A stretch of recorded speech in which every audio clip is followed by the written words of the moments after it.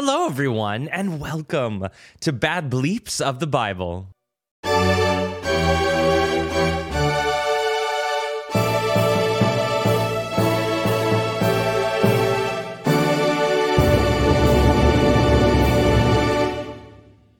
Okay, yes, we are covering the penultimate evil today, Satan.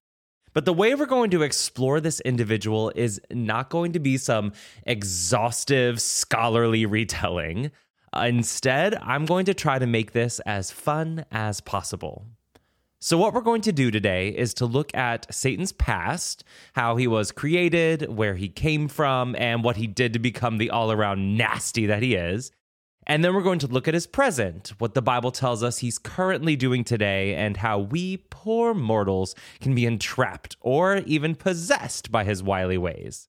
And then finally, we're going to look at his future, what lies in store for the entity that is Senor Satan. And I want to be super clear here. Satan as an idea is not just purely a Judeo-Christian idea. He comes in many forms across many religions.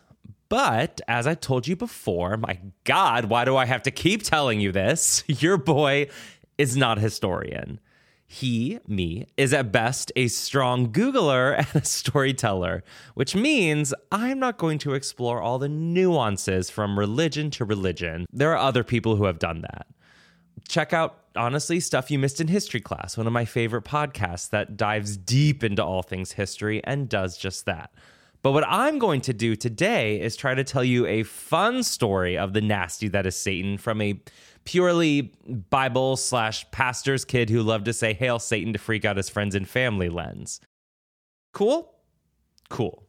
So we've buried the hell, pun strongly intended, out of this lead, but today's bleep really needs no introduction. He is the ultimate evil, the nasty behind every betrayal. His name quite literally means adversary. He's God's arch nemesis and the roaring lion who walks on the earth seeking whom he may devour. He is Satan. Satan. So again, we're going to look at this story from Satan's past, present, and future. And rightly so, we're going to start with his beginning. How did Satan become who he is today? Well, to begin our story, we could start in the Garden of Eden, where Eve was first tempted by Satan, but in his little walking snake form. And honestly, this is how we first discover who Satan is if we're reading the Bible in a linear fashion. But if we continue reading, we find out that Satan's story actually begins long before this act with Eve. The prophet Isaiah writes in very fabulous and flowery language, "How art thou fallen from heaven, O Lucifer, son of the morning? How art thou cut down to the ground, which didst weaken the nations?" From this, we can determine that in a realm just beyond our own, if you want to call it heaven, sure, there was definitely an angel named Lucifer. And he was splendid. Lucifer was majestic. We discover in later parts of the Bible that he was known as the morning star for his brilliance.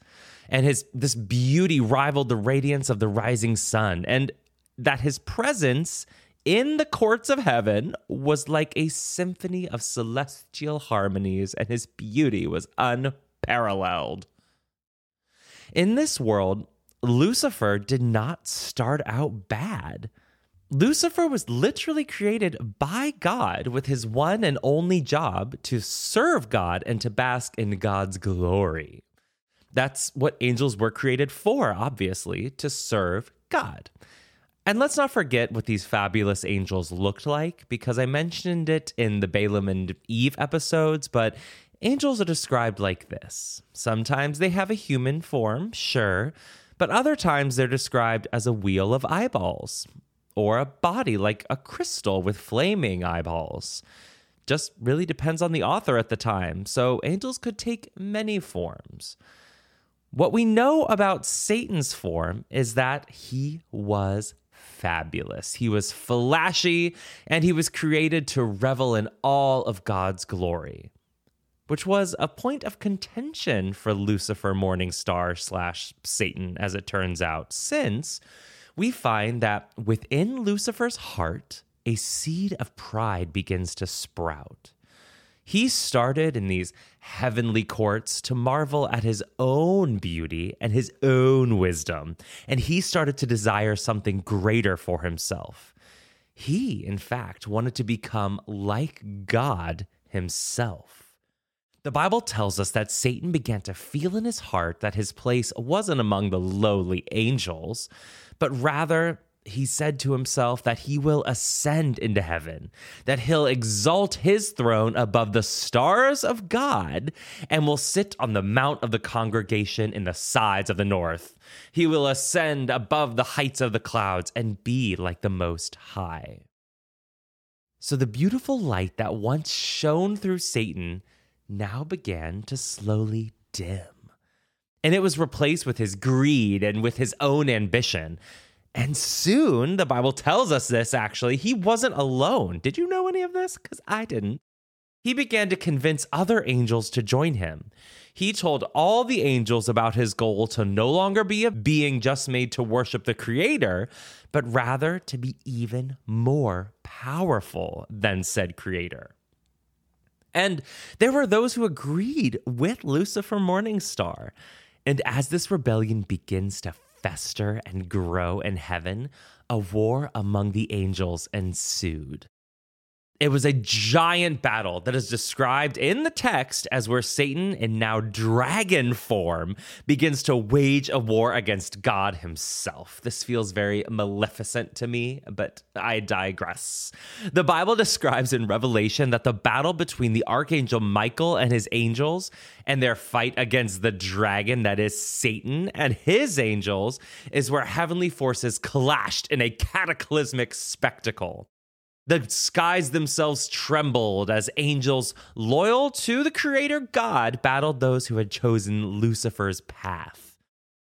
Ultimately, though, in this battle, Satan and his angels are defeated, and they were promptly yeeted right on out of heaven, cast into the nothingness of the universe. The text tells us that they fell like shooting stars, with their descent from grace creating a giant rift in the sky. In the void, they wandered. That is, until God decided to create a little planet called Earth, where Lucifer, now called Satan, meaning adversary, could wander, always plotting his revenge against God through the temptation of man, always seeking to win more and more people over to his cause. That's his beginning. Fallen angel now turned adversary of God. Fallen angel, along with all of the other angels and demons now existing in the world of man. So that was Satan's history. Formerly Lucifer Morningstar, and now Satan, evil incarnate, doomed to roam this mortal toil. But what else is his job down here on Earth? Let's find out what his present tells us. What is he doing right now? As we've said before, Satan is the embodiment of evil, and Earth and hell have become his evil domain. And Satan's overarching ambition now is to tempt and to get unsuspecting mortals like you and I to convert to his wily ways, and to send his demons, his fallen angels, to create chaos and evil in the world. Honestly, what a convenient scapegoat for biblical authors to utilize to explain quite literally all of the bad things that happen in this world. Let's create this one entity that is Satan. But that's neither here nor there if we're telling his story. So, as we said, Satan is that sinister force that looms heavy over the world, with his one goal of leading people away from the path of righteousness. Growing up for me, Satan was always referenced as a roaring lion seeking whom he may devour. And I totally remember thinking that if baby Scott would just pound on the ground with his foot going, he could tell Satan off, since Satan obviously lives underground. This was also obviously before my angsty teen Hail Satan days. What a fun time. Anywho, a roaring lion is just one of the descriptions for today's Satan. He has many, many names, though.